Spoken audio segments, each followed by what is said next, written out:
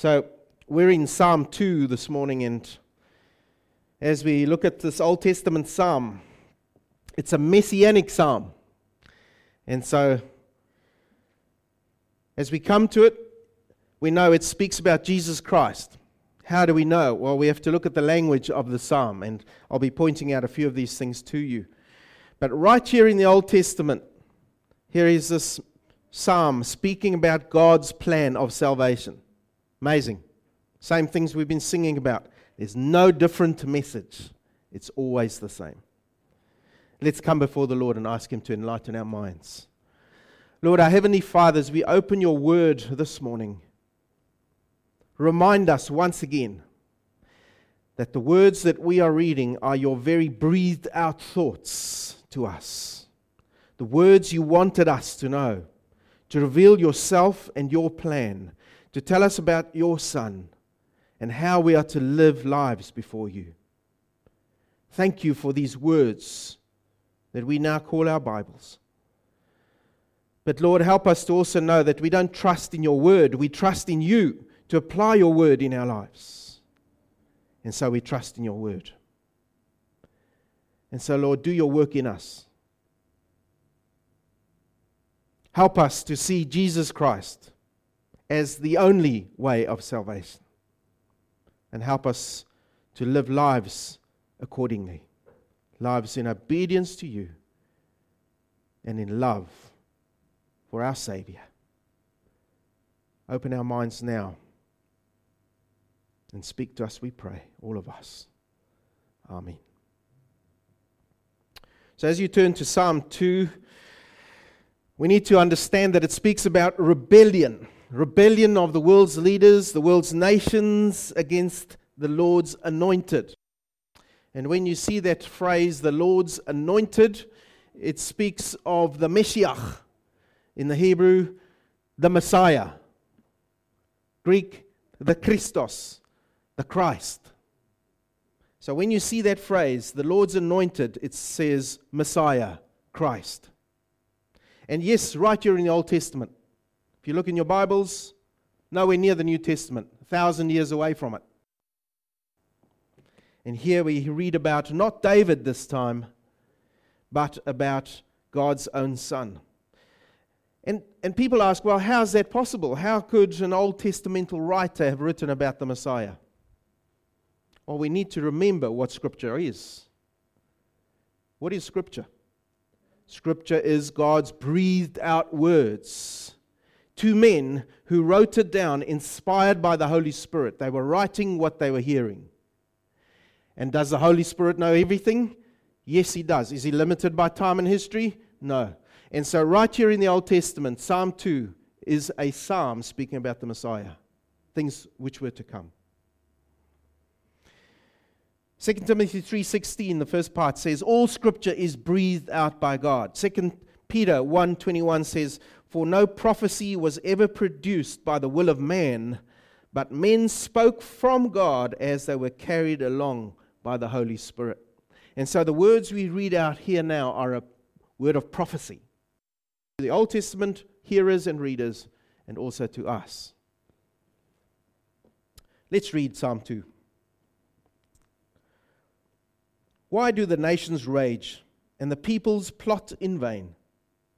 The kings of the earth set themselves, and the rulers take counsel together against the Lord and against His anointed, saying, let us burst their bonds apart and cast away their cords from us. He who sits in the heavens laughs. The Lord holds them in derision. Then He will speak to them in His wrath and terrify them in His fury, saying, as for me, I have set my king on Zion, my holy hill. I will tell of the decree. The Lord said to me, you are my son. Today I have begotten you.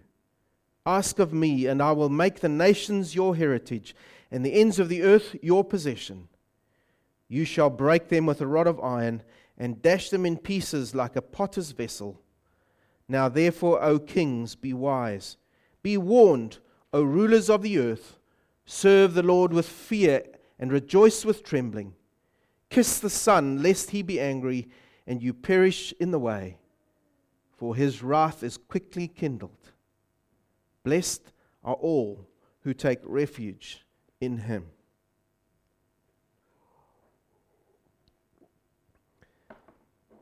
Psalm 2 is very relevant for today and today's attitudes towards God, isn't it? You would have noticed it there. It's an expression of the rebellion of the human heart against God. And so it's not just limited to a revolt of just some Near Eastern kings, including David's enemies and his successors. No, it describes our local and our worldwide society, not just historically, but also today. It describes you and I before the Lord found us and drew us to himself. We were in the same state of rebellion. And so that's what we look at firstly in the first 3 verses. Human rebellion against God. There's anarchy. The nations are in uproar. Why do the nations rage and the peoples plot in vain? The kings and the nations are in uproar. They are devising a vain thing. A vain thing? A thing which, why do it? What's the purpose of it? In today's language, Richard Dawkins says it in his book called The God Delusion. I cannot know for certain, he says, but I think God is very improbable. Think of all the possibilities of how much this will happen now, right? Think of the certainty in these words. I cannot know for certain, but I think God is very improbable, and I live my life on the assumption that he's not there. How certain is he? Not very. But his heart is in anarchy. I live my life as if God isn't there. That's what the kings were doing. The kings were arrogant towards God. They were taking their stand, says our text. They had set themselves against God. They had openly taken a stand against God and it was saying, here we stand. We do not want to listen to God any longer. And the nations, the peoples were joining them, and they were plotting openly against God, taking counsel, says our text, against the Lord. They were plotting openly against the Lord. Think of the time when Jesus was on earth. The Jewish rulers were openly plotting how they could get rid of Jesus Christ. That's all part of this picture. And who were they plotting against? The Lord. Who is the Lord? L-O-R-D, capital letters if you've got a Bible that writes it like that. Who is that? Yahweh, God of the armies, the all-powerful one. And so it's futility.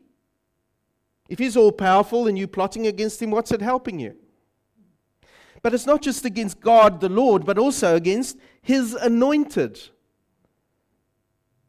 We've seen what that means. His Meshiach, Jesus Christ, as the Son of God.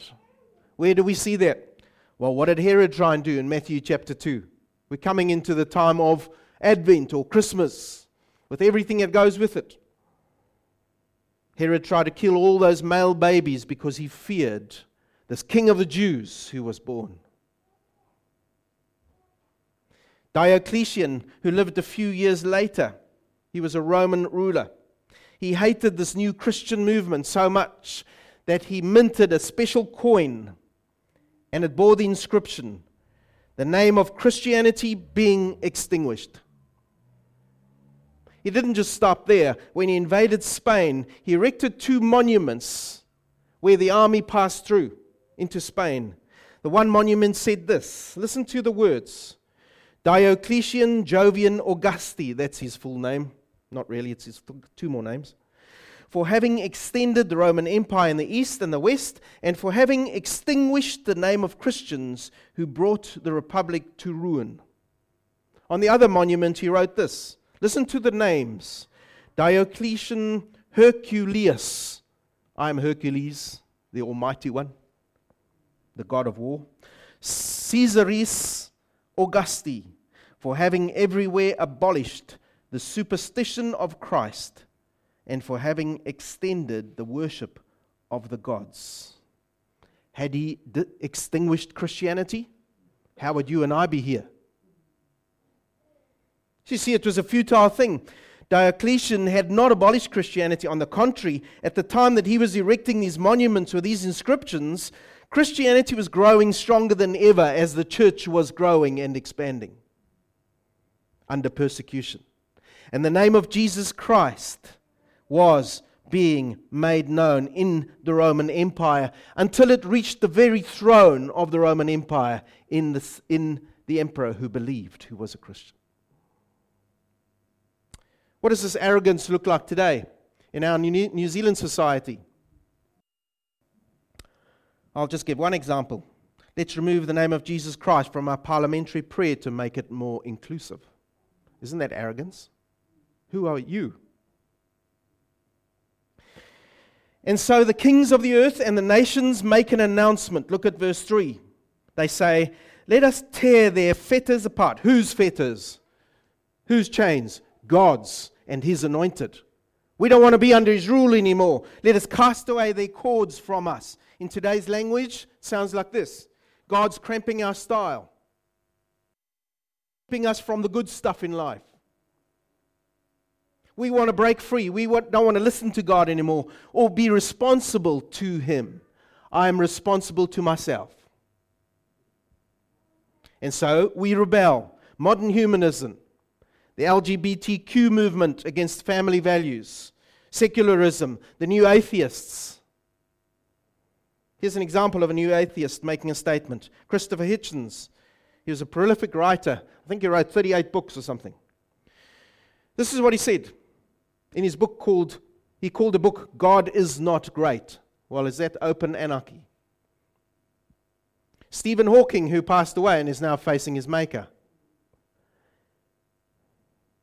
After his death, they published the last of his books in a compendium in 2018. And in it, he makes a statement. There's no possibility of God in our universe. If Stephen Hawking was all-knowing, he could make that statement. But he wasn't, was he? And so that's the statement the world and society makes against God. Open anarchy. And there are many more examples I could name, but I won't. Can God leave these things like this? He can't. He's a holy God. He can't just ignore sin. He can't just ignore rebellion in society and in your and my life. He can't ignore it because He wouldn't be God. He wouldn't be holy. And so our text, verse 4, says this. This is God's reaction to this outright declaration of hatred. He says this. He who sits in the heavens laughs. The Lord holds them in derision. Now, the amusement that is shown here by God isn't a ha-ha amusement. It's not a laughter amusement. It is a laugh of scoffing from a source of power to non-power. How can you say this? Laugh. It's a laugh of derision. How can mere human beings like kings expect to get rid of the Almighty God? How can they expect to ignore Almighty God? It's pure foolishness. Because who's God? He's the one, says our text, seated in the heavens, all-powerful. He's the one who's sovereign. He's the one who's almighty. He is Yahweh, God of the armies. In front of my house, they've been trying to fix that road there for, it seems like 2 years now. And I've seen some interesting machinery, and one of those is a steamroller. I could really do with that one. I could fix all kinds of things. But imagine if an ant in the road stood up against that steamroller and said, I defy you. I will stand against you. You think the steamroller is going to say, go for it, buddy. What are the chances? Now, God is so much greater than that picture, and yet people wave their fists at Him. God says, I laugh at you, I scoff at you. And that changes to a righteous anger and a fury, because look at all the blessings I pour out on you as human beings. And yet you will rise up against me. And so his righteous anger and his fury rises against human beings. And he rebukes them and he judges them. And it comes in the form of an announcement. They've made an announcement against God. Now God makes an announcement against men. And this is his judgment statement against men. This is it. He says, I have installed my king upon Zion. I love this. This is Old Testament. God speaks in the past tense, the past perfect tense. I have installed my king in Zion. It's done. How can God say that? It's only Old Testament. In God's mind, is he limited to time and space? No. He looks over all time and space. God, in his zeal, had already installed his son. His plan was already in action, even through David, to bring his son into this world, to have him installed. And that's an official term, by the way, to put in place as king, to install a king. He would be the king installed in Zion. Already done. The Lord of God, through his zeal, was going to do this. Isaiah 37:32 says, the zeal of the Lord Almighty will accomplish this. What does the word zeal mean? We don't understand it too well anymore today. The word zeal today means God's concern for his own honor and his glory. And combined with that, his great love for his people. And then he puts that love and that concern for his honor and his glory, he puts that into action through his almighty power. That's zeal. His zeal will accomplish this. And so he says to them, I have installed my king upon Zion. Old Testament Job, he understood this. He said, Job 42:2, speaking to God, I know that you can do all things and that no purpose of yours can be thwarted. That's a beautiful old word. No purpose of yours can be pushed aside and made nothing. You will accomplish what you put your mind to. And so, approximately 979 years after the psalm was written, it's nearly 1,000 years, Scripture records this verse, Luke chapter 2, verse 7. And she, that's Mary, gave birth to her firstborn son, and wrapped him in swaddling cloths, and laid him in a manger, because there was no place for them in the inn. God was starting the installing of his son in history at that moment. And when was this fulfilled? 30 plus years later, when Jesus rose again from the dead and ascended to the right hand of the Father, he was installed officially. This is my son. Luke chapter 24. And so here we have described to us in verses 7 to 9 this divine rule that God points out to them. And interestingly, here we have God, the anointed one, speaking. He is already installed. He is actively speaking in this passage in the Psalms. Amazing. And this is what he says. He describes his position, quoting the words of the Father, you are my son. Now, was God the Father informing Jesus that you are my son? Is that what those words mean? No. Jesus already knew that from time past. What is it then? It's part of the installation. It is the official announcement. You are my son today. Today I have begotten you. Now the JWs would misinterpret that verse. They would say that this is evidence that God created the Son, as in made him. No. God is from eternity to past to eternity future. In the Trinity, 3 persons. God the Father didn't create the Son. This is the misinterpretation that happens because people don't read their Bibles properly. What it's saying here is, I have begotten you today. I've put you in this position, and you have been made my son officially. Before men, you are my son. I install you at my right hand. And then God raised him up as the firstborn from among the dead, says Colossians 1:18. That was the cream on the cake. That was the evidence behind what God was doing. He was bringing him up as the firstborn from among the dead, raising him from the dead and conquering death. All part of God's plan. And then God says to the Son, I give you the nations of the world. Look at verse 7 and 8. I give you the nations of the world. Now, at any installation of a king, people would come with their gifts, and they'd put their gifts before this king. What is the gift that the Father gives to the Son? No. What's our text say? I give you the nations of the world. They are your possession. Who are the nations? These ones with their fists in the air, the rebellious ones. I give them to you as your inheritance. Now ask me and proclaim, ask me and I will make the nations your inheritance. And that's where you and I come in, you see, because what does Jesus do? He takes that authority that God has given him and he gives you and I the authority and he says, now, go into all the world, going to these rebellious nations and proclaim the gospel to the whole of creation. Mark chapter 16:15. There's our mandate. You see where this comes from? It's not just something Jesus dreamed up on the spur of the moment. This comes from way before time. As part of God's master plan, you and I are included in it. There's the big picture. Jesus enthroned on his throne, authority by the Father, and now he says to you and I, go into all the world and make disciples. You have my authority.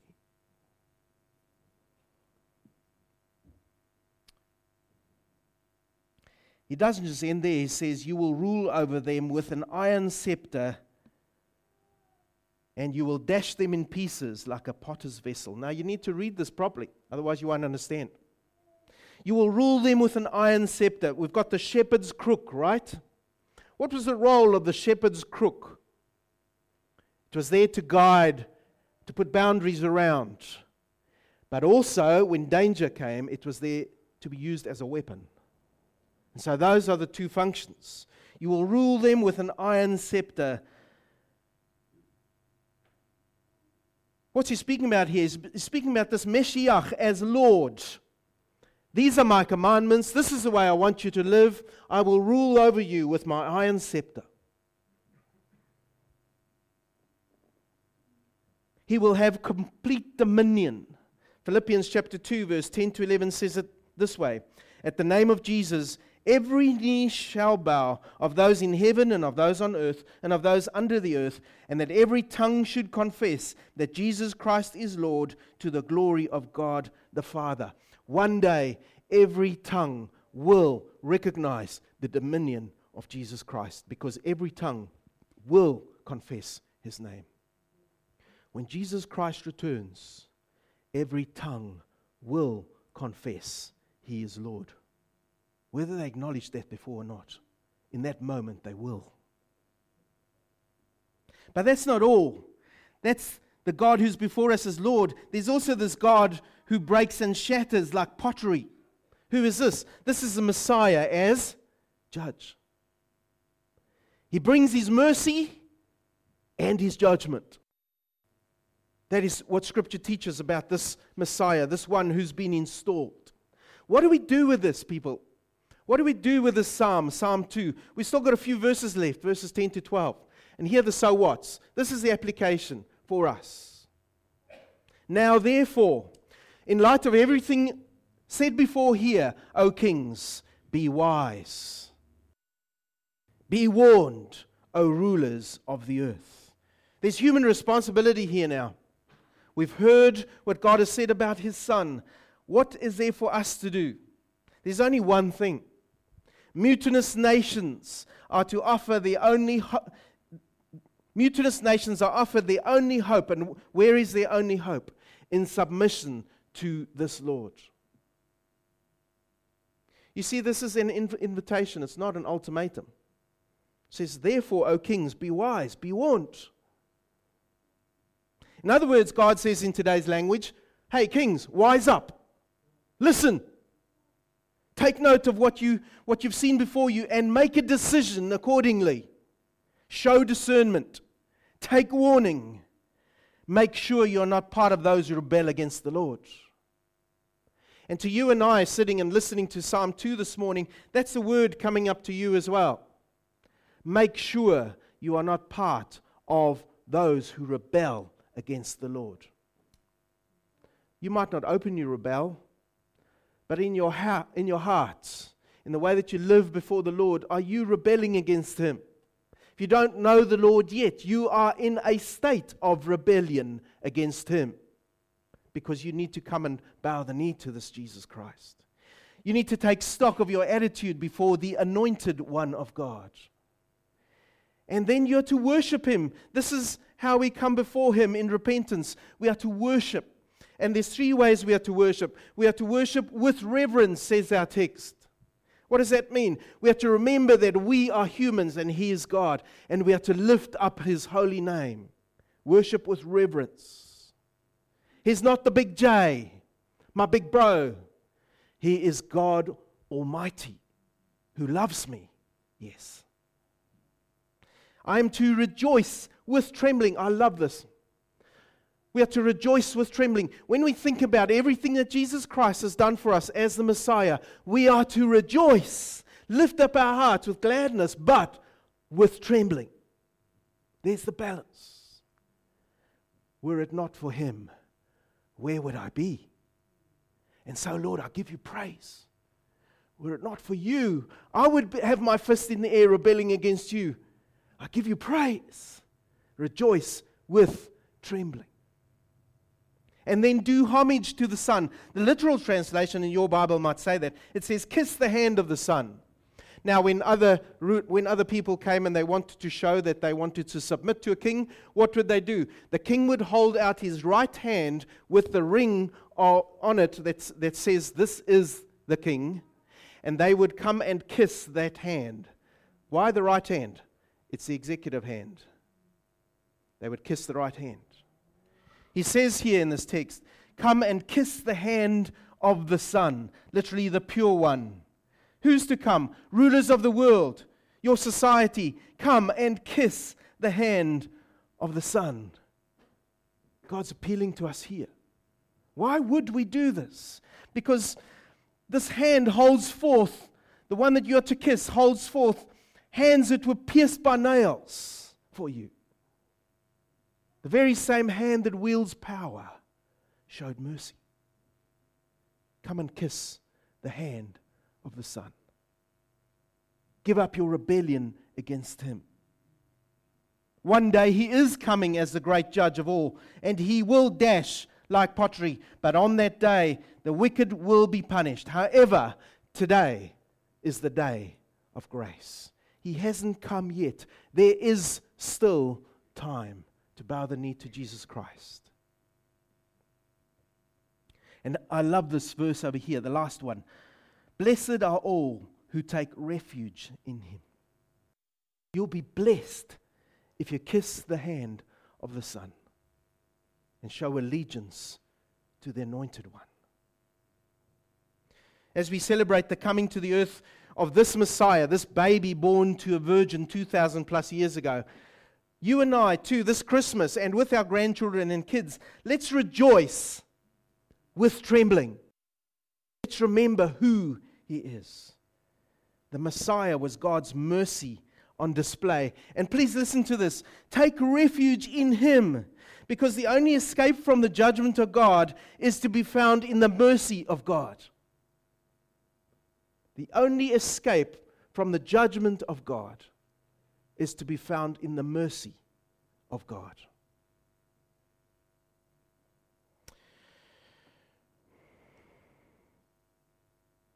Julian was a Roman emperor from 361 to 363 AD. He was called Julian the Apostate. That was his nickname given to him by the early church. Why? Because he hated them. And during the peak of his reign, he repeatedly and publicly pointed his dagger to the heavens, defying the Son of God, whom he commonly called the Galilean. I defy you, Galilean. That's on public record in the writings of Josephus. And in the last battle, when Julian was mortally wounded, now you need to see this picture. He scraped together all his clotted blood that was round him on the ground because he'd been mortally wounded. And he threw that clotted blood into the air, exclaiming, "Thou hast conquered, O thou Galilean." And then he faced his Maker. Many others in history have gone down. Mussolini was one. Zamora Machel was one. People who have raised their fists publicly at Almighty God. We do so in our New Zealand society. We raise our fists publicly against Almighty God. Let's consider God and His anointed one, the Son of God, and rejoice with trembling. How do we do that? I close with Isaiah 55:7. This is what it says. Let the wicked forsake his way, the unrighteous man his thoughts. Let him return to the Lord, so that He may have compassion on him, and to our God, for He will abundantly pardon. Come while there is time. Bow before Him. Let's pray. Lord our God, we thank You for the whole of Your word.